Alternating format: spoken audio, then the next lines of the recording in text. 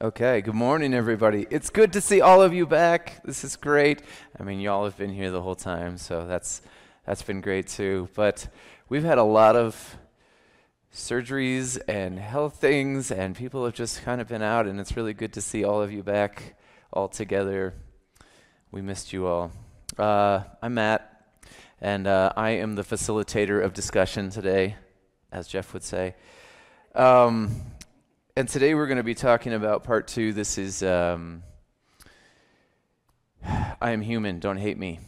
And I really, really like this series because I think it really highlights so much of what's going on in our world, in our life. And we have this election season, which I personally hate. I really don't like it. It's... You get the commercials on the radio, the TV, your phone, you get text messages, and it's no fun. No fun, but it's also really important. But what I think we see during this period of time and during this season is a lot of hatred. People believe very, very strongly what they believe. And if you don't believe them, if you don't believe what they believe, they don't like you. And the not liking, depends on which person, how high the level of not like is. But I think for a lot of people, it turns into hatred. And it becomes really easy to hate the whole other side, right? Because that's not a person. If you just had to hate one person, that might be a little bit more difficult. But you can hate the whole side, right? You can hate the whole party or the whole movement or the whole following of an individual or idea. And so that's kind of what I'm talking about today is hatred for other things that aren't what you believe. And so the title of this one is Religious Bigotry. And I want to take a second here. There's a slide here, and it has all these symbols on there. Now, there was a certain point in my life where if I saw all those symbols, my eyes would immediately be drawn to the ones I like. And I would immediately have fear and concern and loathing for the other ones, all the other symbols on that screen right there. And I'm going to go ahead and use my laser pointer. I brought this because it feels powerful. Now, if you're on the live stream, you won't be able to see the laser pointer. I apologize, but I'm going to go ahead and for the people here. With kitties, yeah, you can move the cat. Yeah, with kitties it is powerful as well. Okay, so, and I apologize, I got to turn my back to the camera here so I can see what I'm doing. But these first couple here, we definitely know what those are. That's Christianity and Judaism. And then we have the third one there. Anybody know what that is?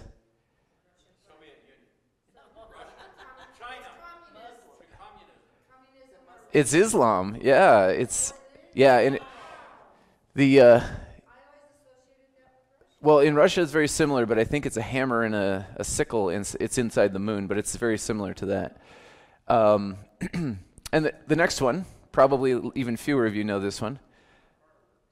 It's a firework, says Jeff. Okay. Okay, it's a wow. It's a BAM from Batman. It's a BAM. Okay. Okay. No, it's actually Baha'i. Yeah, so there's a very large group of people that believe the Baha'i religion. How about this one? The first one in the next row there. Led Zeppelin. Oh man, is that a religious belief? I think for some people it probably is. It's Hinduism. Yeah, so that's Hindu. It's interesting because some of these are very, very, very large religions. Hinduism has over 1.2 billion followers, and nobody really knew what that was, right? It's surprising. Yeah, and it's familiar, but we don't necessarily know because we focus on what we know, right? And the same thing that I was saying, if you had shown me this when I was in my 20s, I would have been like, that one's good, the rest are bad, right? Okay, so let's keep going. How about this one? Yin and Yang. Yeah, it's actually Taoism. So, yeah, and it's interesting. There's quite a few of these that are branches of each other. and they have very similar ideals. The next one there is not a Nazi swastika. I believe that the Nazis actually stole this from, it's called Jainism, Jain, Jainism. And there's actually two of those. They have two different symbols on here, and I'm not sure why, but those are both Jainism. And it came out of Buddhism, and has a mix of Hinduism as well. So kind of that Eastern. Let's see. How about this one here? It's a pirate religion. Hey, I just remembered. Can you text Michael the link to this? Thanks, from my phone. Oh. Okay. So that one is actually little known religion called Buddhism. Yeah. That's the Wheel of Dharma. Yeah. Interesting. This one here, I doubt anyone knows it. I have had an interaction with that religion, so I know of the religion, but I did not know that was their symbol. They are the Sikhs. Yeah, a very large group of believers in India and the Middle East. No, that's Jainism. Okay, how about this one?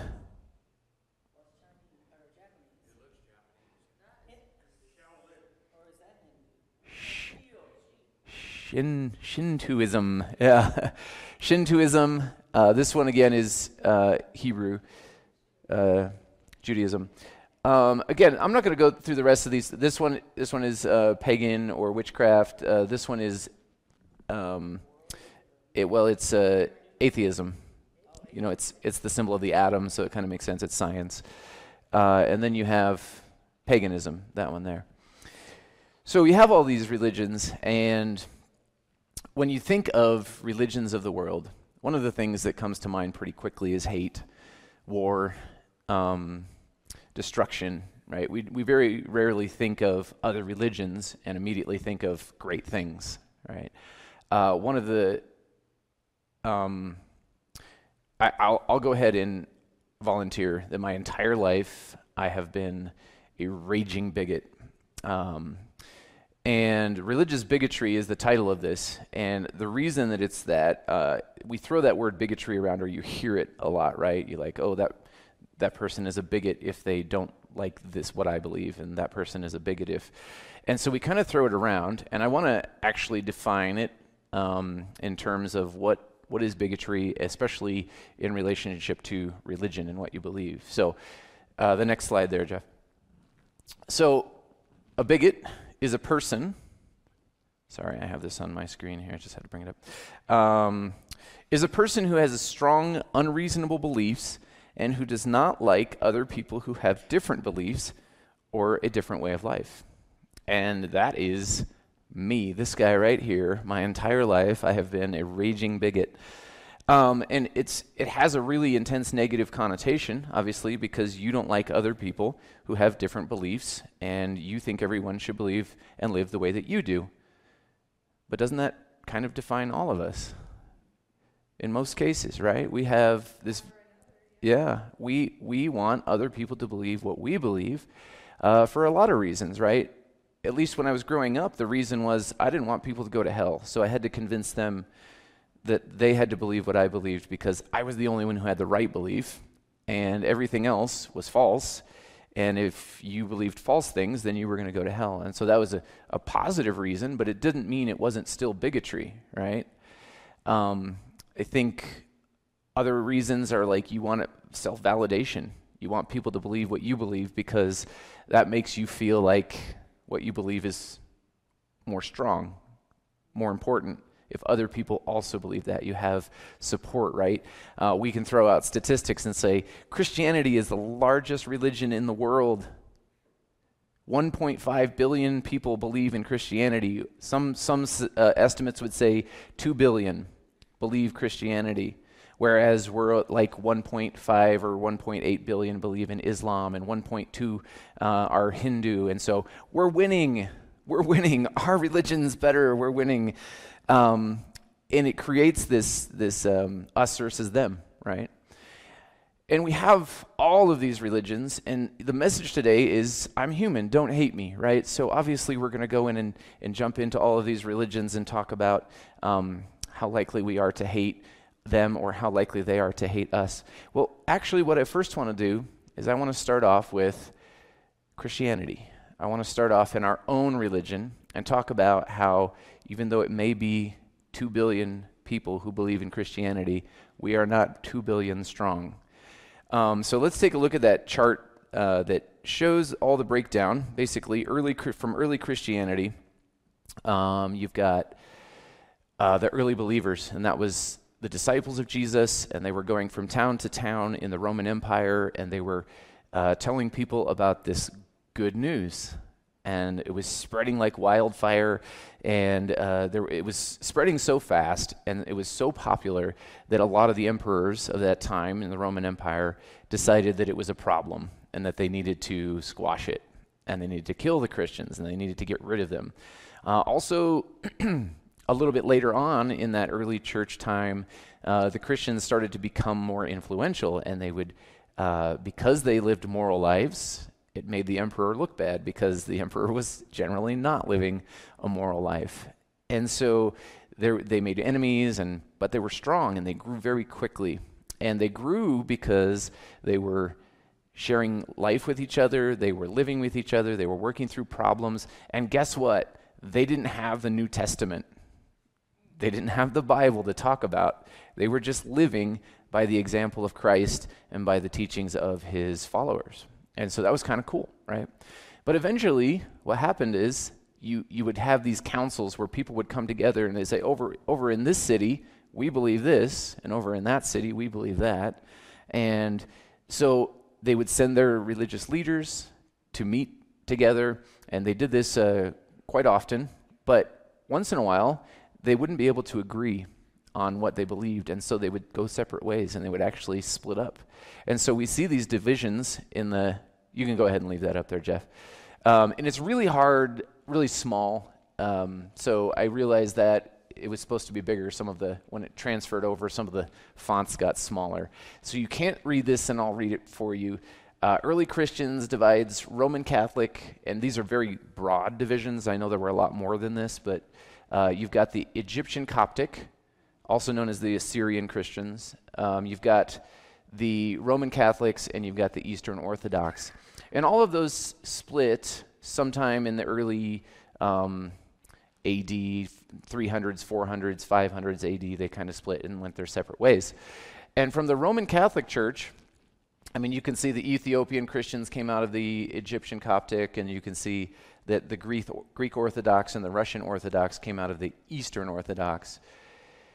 And they kind of have stayed the same. They have a very strong tradition.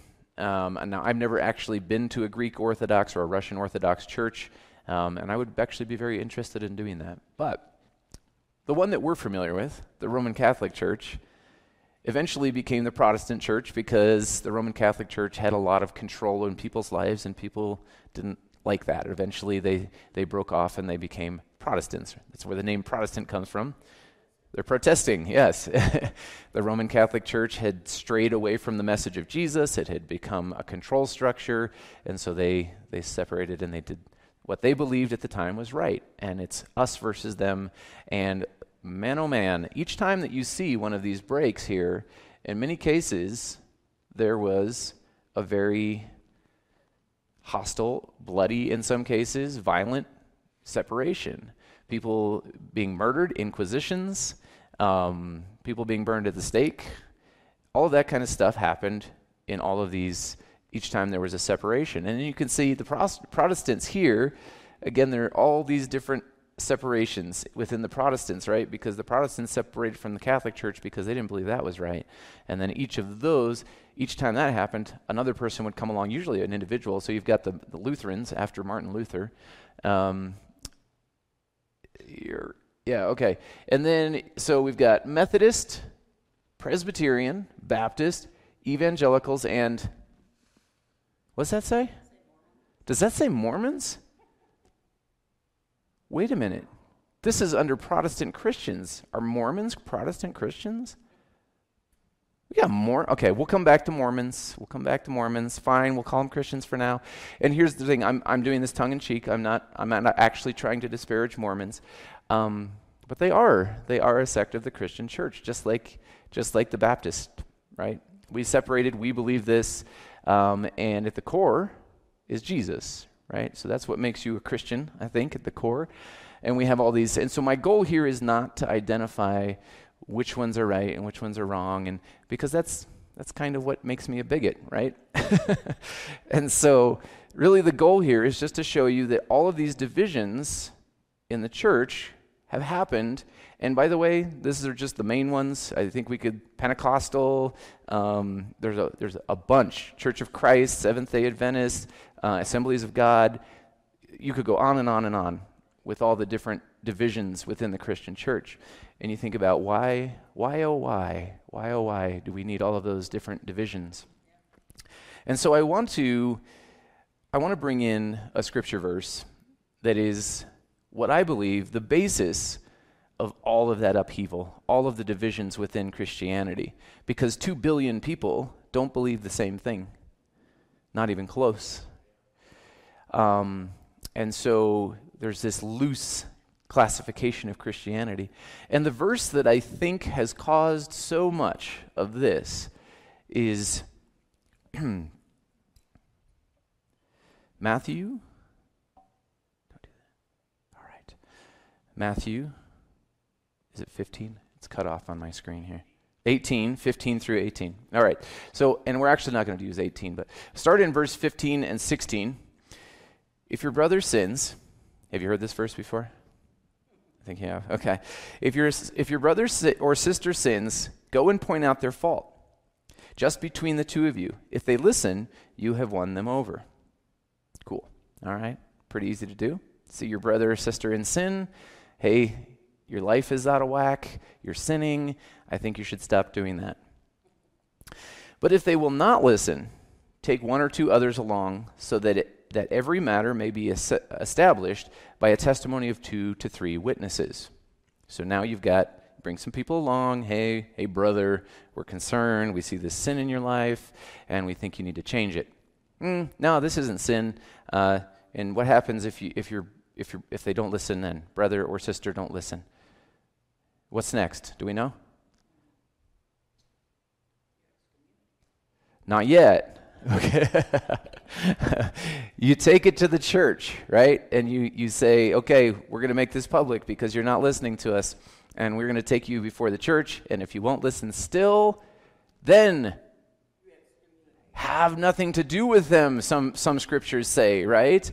But what this scripture says, so show me verse 17 up there. If they still refuse to listen, tell it to the church. And if they refuse to listen even to the church, treat them as you would a pagan or a tax collector. Get out, pagan. Get out, tax collector. Because that is what we do in the church, right? Get out, sinner. So, I have heard people quote this verse to me when questioning my personal decisions, and I'm certain that at some point in my life I justified stopping talking to someone or stopping being friends with someone because of this verse. And it's not just personal relationships that are damaged, it's entire groups, right? We have all these splits. I have been part of at least 3 different church splits in my life where the disagreement was so strong that people just went their separate ways and wouldn't talk to each other anymore. And it's all based on this concept of I can't tolerate you living in sin. I can't tolerate you believing something different than what I believe. Now there's this actually gets really vicious within Christian circles. I was just researching a little bit of this, and I came across a pastor. And I won't say the pastor's name, but the pastor is, man, I had a hard time even watching videos of the pastor preaching. There was just this hubris, this arrogance coming off of this person, pointing to one scripture and just hammering it and saying, this is why we can't allow this group of people in our church. This is why we need to shun that church. That church that accepts LGBTQ, we need to shun them. We need to tell them. Actually referring to a church as a church of Satan because they accept LGBTQ people in their community.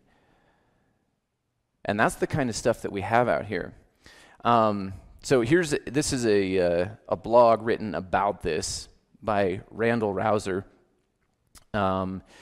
Sometimes Christians take on a moral issue which other Christians believe is so radically counter to the call of Scripture and Christian discipleship that they can no longer share common Christian fellowship. And on to the next one. So this is all written about this pastor who is preaching against churches that accept LGBTQ. I thought of this the other day as I was listening to a recent address from, well, it says the name in here, Reformed Baptist apologist James White. And James White he gets up and does debates, so he'll get in front of a whole congregation with another pastor who doesn't believe what he does, and they debate. Who provocatively denounced a pro-gay metropolitan community church as a church of Satan. While White didn't unpack all of the implications in the incisive rhetoric barb, or rhetorical barb, I took the main point to be unequivocal. Christians ought not to share fellowship with members of that church, MCC. And in James White's sermon, pointed to this verse, 1 Corinthians 5, 9 through 11. When I wrote you before, I told you not to associate with people who indulge in sexual sin. But I wasn't talking about unbelievers who indulge in sexual sins, or are greedy, or cheat people, or worship idols. You would have to leave this world to avoid people like that. That makes sense, right? I meant that you are not to associate with anyone who claims to be a believer, yet indulges in sexual sin, or is greedy, or worships idols, or is abusive, or is a drunkard, or cheats people. It goes on and on. Don't even eat with such people. Now, the problem with this advice, according to Randall Rouser, the problem with the advice that is given by Paul here is that Paul doesn't specify to what extent, right? So Paul begins with the fact, he doesn't specify how greedy is too much. How much drinking makes you a drunkard?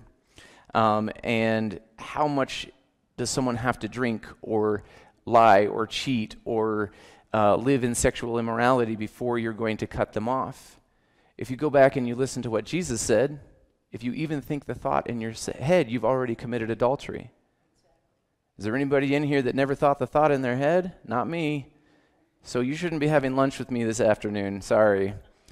In fact, I think that if you're going to look on a continuum of any sin whatsoever, if you're going to say sexual sin, if you're going to say abuse of someone else, is calling someone else a name, is that abuse? If I'm in my car saying things to other people in other cars?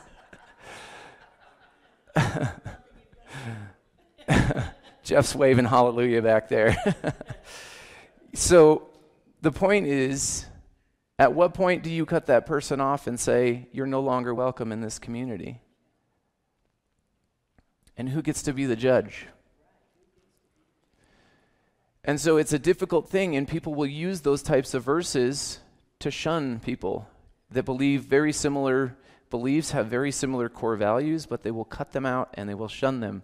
And they will kick them out of their church, they will divide churches, and here we are in a place where we all hate each other.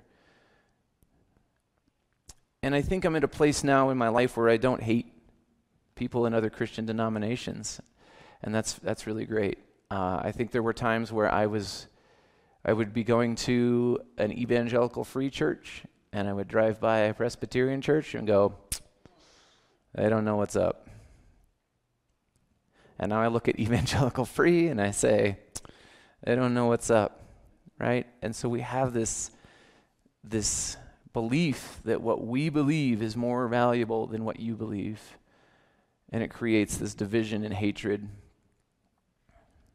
I want to go back to the definition of bigotry. What is a bigot? A person who has strong, unreasonable beliefs and who does not like other people who have different beliefs or a different way of life. I think with the grace of God over the last few years and under the teaching of Jeff, a lot of the stuff that I've learned, I've started to be more accepting of people regardless of what they believe.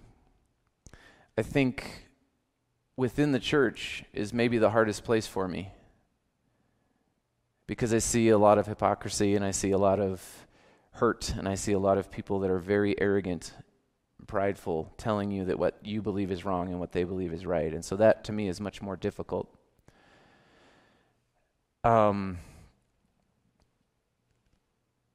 I want to go back to the verse that I used previously to show you why it's okay to kick people out of your church. And I want to read it to you from a different interpretation, a different translation. This is the English, Common English translation. And there are a couple of things that I've highlighted in yellow that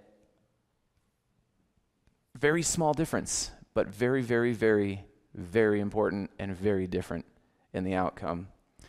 If your brother or sister sins against you, go and correct them when you are alone together. If they listen, then you have won over your brother or sister. How different is it for someone to sin against you than it is for someone to sin? We have completely changed the narrative right now. Because the only time I'm to go and confront you is if you have done something that personally has hurt me. That's a completely different message. But if they won't listen, take with you one or two others, so that every word may be established by the mouth of two or three witnesses. But if they still won't pay attention, report it to the church. If they won't pay attention even to the church, then treat them as a Gentile. Previously it said a pagan, a Gentile or a tax collector. And I have to think that when Jesus was saying this, there was a smirk on his face. Because how did Jesus treat tax collectors? How did Jesus treat the Gentiles? Every time I've ever heard this verse in my life, I took away what you took away. Kick them out of the church. Have nothing to do with them. Do away with them. Because that's what I was always taught. But it doesn't say kick them out of your church, and it doesn't say to do away with them. It says treat them like a Gentile or a tax collector. Let's take a look at what Jesus does with tax collectors and Gentiles. All right, I need to, let's see, it's cutting off the top. Oh, there we go. All right. Mark 2, 15 through 17. Later he was having dinner at Levi's house. Many tax collectors and sinners were also eating with Jesus. He's having dinner with them. Didn't kick him out of his church. We're also eating with Jesus and his disciples because there were many who were following him. When the scribes and the Pharisees saw him eating with the sinners and tax collectors, they asked his disciples, "Why does he eat and drink with tax collectors and sinners?" When Jesus heard that, he told them, "Healthy people don't need a physician, but sick ones do. I did not come to call the righteous people, but the sinners." So when Jesus says, treat someone who is living in sin, well, or even someone who sinned against you as a Gentile or a tax collector, he's saying go have dinner with them. The next verse, Mark 2:14. While he was walking along, he saw a man named Levi, the son of Alphaeus, sitting in a tax collector's booth. He's a tax collector. And Jesus said what? Follow me. Not get out of my church. Follow me. And he stood up and he followed Jesus. Pretty cool. A man named Nicodemus was there. I'm just going to keep piling on here, the story after story. What did Jesus do with the tax collectors? He was the director of the tax collectors, the worst, the very worst. Not just a tax collector, but he was the director. And let's see, he was very rich. He tried to see who Jesus was, but Zacchaeus was a small man, so he couldn't see because Jesus was in the crowd. So Zacchaeus ran ahead and he climbed up a fig tree to see Jesus, who was coming that way. When Jesus came to the tree, he looked up and he said, "Hey, Zacchaeus, I know who you are. You're a filthy tax collector and a cheat. And not only that, you're the director of all the other filthy, cheaty tax collectors. Come down, I'm going to go to your house today." And Zacchaeus came down and he was glad to welcome Jesus into his home. All right, so that's how Jesus treats tax collectors, right? So can't you just see Jesus by the way, he said this in Matthew 18, so most likely he had already dealt with a few tax collectors along the way, tax collectors and sinners and prostitutes and all the other people. And so when he's saying this, treat them as a Gentile or a tax collector, I think he was saying that going, have you been paying attention? But almost every time I've ever heard that verse, in fact, every time I've ever heard that verse, it was always used as a way to expel people, to exclude them. Let's see. Oh, more tax collectors. Some tax collectors came to be baptized. They asked him, "Teacher, what should we do?" He told them, "Don't collect any more money than you were ordered to collect." One of the things I think is really cool about this is he didn't go and say, "You need to repent for all of the people you've wronged." He didn't say, "Get down on your knees and grovel, go back and apologize to everybody." He just said, "Stop doing it. Stop cheating people." Jesus wasn't interested in making people feel guilty. And that's pretty interesting, where if someone sins against you, our first instinct is to try and make them feel bad about it, right? So again, treating people like a tax collector is not necessarily making them feel guilty about what they've done, but just asking them not to do that destructive behavior anymore. All right, now Gentiles. Acts 15, 7 through 9. Brothers, you know in the early days God made a choice among you, that by the mouth of the Gentiles that by my mouth the Gentiles should hear the words of the gospel and believe. And God, who knows the heart, bore witness to them by giving them the Holy Spirit, just as he did to us. And he made no distinction between us and them, having cleansed their hearts by faith. So if we're to treat people like a Gentile, and I think Gentile back then it was everybody outside of our group, right? And so now we're talking about everybody outside of Christianity, everybody outside of our belief system. He makes no distinction because he has cleansed their heart by faith.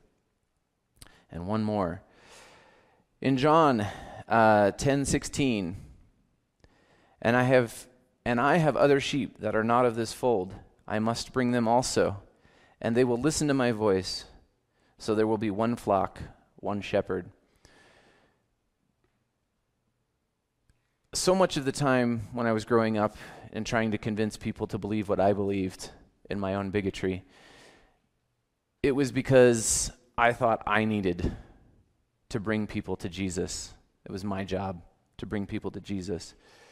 But Jesus says here, I have other sheep, and I must bring them. So our job is not to go and convince people that they're wrong. Our job is to show Christ, and God can do the rest. That's not our job. That's not what we need to do. I want to go back now from Christianity into world religions, because I think that this idea of what is your actual job and obligation when dealing with people who don't believe the same thing as you is really important. It's really important within Christianity because what I've seen in the last 3 or 4 years, how long have we been here? I've seen a lot of people hear a message that is radical. It's scandalous. And a lot of them have left. A lot of them have decided that's too much for me. I don't believe that because it's not the way that I was raised. It's not the way that I learned Christianity, and I can't give up certain things, and so I'm going to leave. And I think that is, while God has a purpose in everything, it's very damaging when you think that your beliefs are so important that you're going to give up communion, give up community. And it's been very difficult, I'm not going to lie about that. I mean, much more so for Jeff and Nina, but it's been hard for us too, just to kind of see person after person going their own way because whatever was said was a little too much for them. And we feel like we have this need that everybody around us agrees with us, and everybody around us believes the same message that we have. And it's why I think this message is really important. Even if it doesn't rise to the level of hate, there is so much damage that is done by ostracizing people, by religious bigotry. What I believe is more important than what you believe, and I'm going to separate myself from you. The first one, Catholic Church. It's funny because our denominations, all of the things that I believed growing up came out of the Catholic Church, but I was raised to believe that Catholics weren't Christians. They were a Christian sect or a Christian cult, but they had strayed, and they were not believing what Christ actually believed. I had a teacher in high school, I went to a Christian school, and I had a teacher who said, I think secretly Mother Teresa is a Christian, and I think that because of her what she really does in secret, I think she's going to be in heaven with us. And I believed that because I was a teenager, and I was like, okay, yeah, she's a Catholic. She's which might as well have been a pagan belief as far as I was concerned. And now I look and I think Catholics are Christians. They believe in Christ. And yeah, maybe they do some things like rosaries and penance and all of that stuff that we think isn't accurate or what Christ intended, but it doesn't matter. The next one is Mormonism. So we've got the statue on the temple in Salt Lake City. And man, oh man, I was hard on Mormons growing up. They were a cult. There was no redeeming value. They were liars. They would come to your door and try and deceive you into believing what they believed. Meanwhile, I was going to other countries and trying to make people believe what I believed. The hypocrisy was rich. And I was teaching at a Christian school in South Denver, and there was a Mormon family, a really great family. They had 7 kids. All 7 kids came through the school. And each of the kids was just a really, really great kid. They had such a strong family bond. The kids, even though they were in different classes, they would eat lunch together. They would, and I remember at one point thinking, it's a shame that they're Mormons, because they really are a lot like Christians. And I remember being a little bit envious of their family and how much they cared about each other and that strength of family structure. And in my bigotry, I couldn't believe that those people were going to go to heaven because I thought they're not believing in the real Christ. They're believing in some, what I would have classified as a young person, as a demonic twist, a demonic perversion of Christianity. And it's interesting that each religion that we believe there's something wrong with that religion or those people are living in darkness. We believe that there's nothing redeeming. But in each religion, you can go and look at all the major religions of the world, and there is godly truth in each one of them. The Mormon family structure is godly.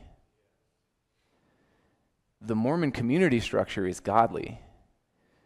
And whatever else they believe may be crazy, I don't know. might not be what I believe, but there is truth. And all truth is God's truth. Doesn't matter where you find it. All of it. The next one here, this one I've always had some really, really hard time with. Next one up there, Jeff.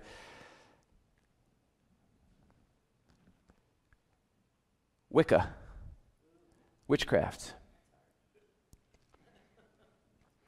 And my goodness, all of the things that I had to shun growing up because there was something about it that was witchcraft. Harry Potter. We weren't allowed to watch Harry Potter or read the books. There were even times where we were the Smurfs. We weren't allowed to watch the Smurfs. Even we had to boycott Disney because, and I'm sure that I'm sure you all know this. The witch in the Snow White and the witch in the other one, and it's like we had to boycott Disney because of that.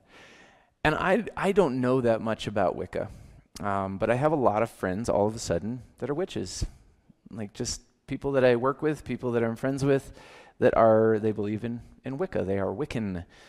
And I did a little research for this because I don't really know that much about it. But one of the foundational principles of Wicca is do no harm to others. And I didn't know that. They believe in karma. They believe in doing good to others because that's what comes back to you. They believe in it in a natural, spiritual sense. And when I read that, I thought, I kind of believe that too. I believe that there is an underlying spirituality in the universe and in the world that when you put out negativity and you put out evil and you put out hurt, that's what comes back to you. And so all of these things that we are coming across, the next one, Islam. I was in a discipleship training school with YWAM. And this guy came and he was talking about religions of the world because after all, our goal was to go to South America and save everybody's soul. And so this guy came to our school and he was talking about the major religions of the world. And he said, Islam is the strongest and the darkest of the world religions. And I believed that, not knowing anything about Islam, except what I saw in the news, that Gaddafi had bombed a neighboring country and a whole bunch of terrorist attacks were going on in Lebanon. And growing up, it was just constantly in the news. The Shiite Muslims were blowing up a temple of somebody else. They were killing the Jews, and then 9/11 happens, right? And you have all of this, this extremism, this fundamental Islamic behavior where their goal in life is to kill me. But that's not all of Islam. Those are radicals. And guess what? Do we have any radicals in Christianity? Do we have people that are bombing abortion clinics? Do we have people that are blowing up federal buildings in the name of Christ? We do. And at the core of Islam, one of the things that I think is really surprising, this is something that I learned a while back, they actually, in the Quran, it tells them to respect Christians. They view Jesus and John and Noah and Moses, they view them as prophets. And they're classified. And I think there are only 25 prophets in the Islamic religion, and many of them are from Judaism or Christianity, including Jesus. They believe Jesus was a prophet and a good man. And also, in the Quran, it tells them to make peace with the Christian brothers. And so we're referred to as brothers, and those are things that we don't hear about. We just hear them versus us and us versus them and bombings and terrorism, and there is good. And all truth is God's truth. And then a couple more here. The next one is Hinduism, and I had the privilege to go to India, which was really an amazing experience. And Hinduism culturally is very, I want to be careful what I say. I saw a lot of oppression because of the religion. I saw a lot of people that were in destitute poverty because they believed that they were born in this caste and that's where they belonged, and they weren't allowed to escape from that. And so they had to live their entire life in a slum without running water, without the ability to get a job or education. And so those are the types of things that are very difficult. But the people are very, very caring, and they care about each other. And that's, again, it's another one of those things where we take a whole group and we say, Hinduism, right? It's darkness. We actually went to a temple of Shiva on that trip to India, and they were sacrificing goats, and we were able to witness an animal sacrifice. And it was one of the darker things that I've experienced in my life. I felt horrible. I felt dark. I felt like a heavy weight on me. But at the end of the day, when those people walk out of the temple, they're humans like us. And they're trying the best to live their life, and they may be in a religion that is oppressive to them, and they may be in a belief structure that they believe that's what they have to do so that in their next lifetime they can come back in a better caste system. But that's not a reason to hate them. And one more, the Sikhs. We went to a Sikh worship service, and it blew my mind because it was almost exactly like a Christian worship service. And the guy that was in charge of all the humanitarian trips that we did, he kind of organized this, and he met us in Calcutta this day that we went to the Sikh worship service. And it was very much like a Christian worship service, except they were wearing turbans because the Sikhs wear turbans. And they were so nice afterwards. And then I started reading about Sikhs after that time, and I started studying what they do, and they are a philanthropic religion. They take care of everyone who is poor, and that is their goal. That's like almost the entire goal, and I have no idea. I had no idea what a Sikh was before I went there. I didn't know that they did that. I didn't know they believed that. But here's me in the United States believing that what I believe is the only thing that's right, and I have to convince everybody else of that. And if you don't believe what I believe, I'm going to hate you, and I'm going to shun you, and I'm going to cast you aside. I want to finish up with this. I want to be really clear. I don't believe that all religions lead to God. I don't believe that all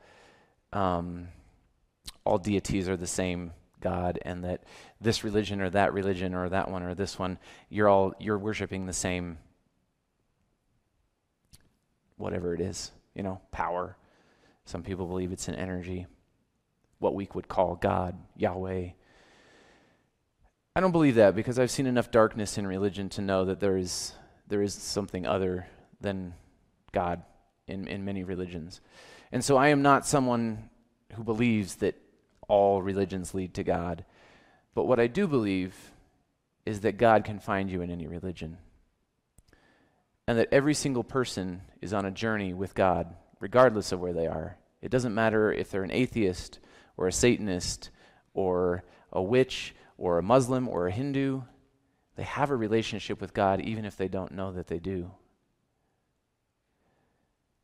And I think that what we do when we go out and we try and push our belief system on someone else as a requirement to communicate or to commune with them, to be their friend, to be there in their community, and to love them, we're doing so much damage to that relationship that they already have with God, because God doesn't need you to draw people to Him. And I think that the most valuable thing that you can do is love everybody. And that, more than anything that you can say, is going to bring people to God, regardless of their belief structure, regardless of anything that we believe about our religion versus that religion, regardless of what we believe about our behavior versus your behavior, loving people is going to draw them to God more than anything else you can do or say. And there's a few verses I want to finish up with here. Acts 10:28. And he said to them, "You yourselves know that it is unlawful for a man who is a Jew to associate with a foreigner or to visit him. And yet God has shown me that I should not call any man unholy or unclean." In Acts 10:35 or 34 and 35, opening his mouth, Peter said, "I most certainly understand now that God is not one to show partiality, but in every nation the man who fears him and does what is right is welcome too." I think something got cut off. Welcome to. All right, and then finally in Colossians 3:11, "A renewal in which there is no distinction between Greek or Jew, circumcised or uncircumcised, barbarian or Scythian, slave or free man, but Christ is all and in all." It blows my mind that for my entire life, that was never preached to me. I heard a lot of messages about shunning people, heard a lot of messages about getting sin out from your midst, but I never heard anybody say, Christ is in every single person.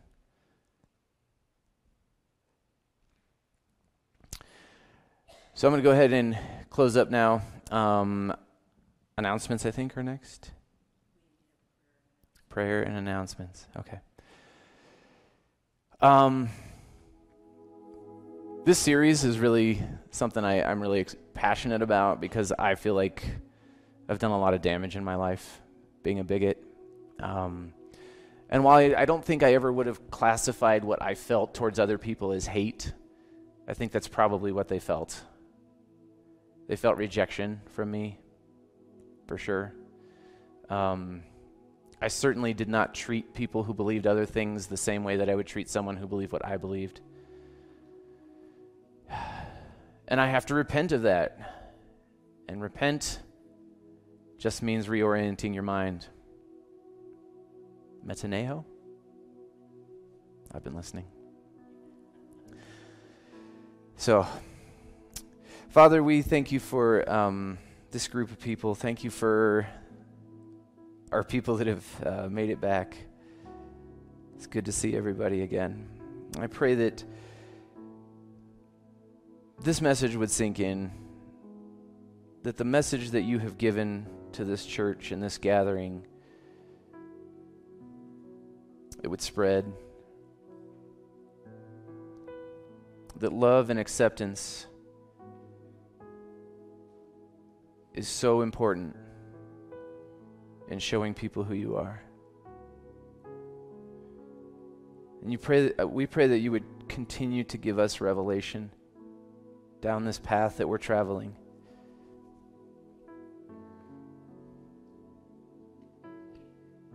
And continue to guide us and show us your truth wherever it may be found. Amen.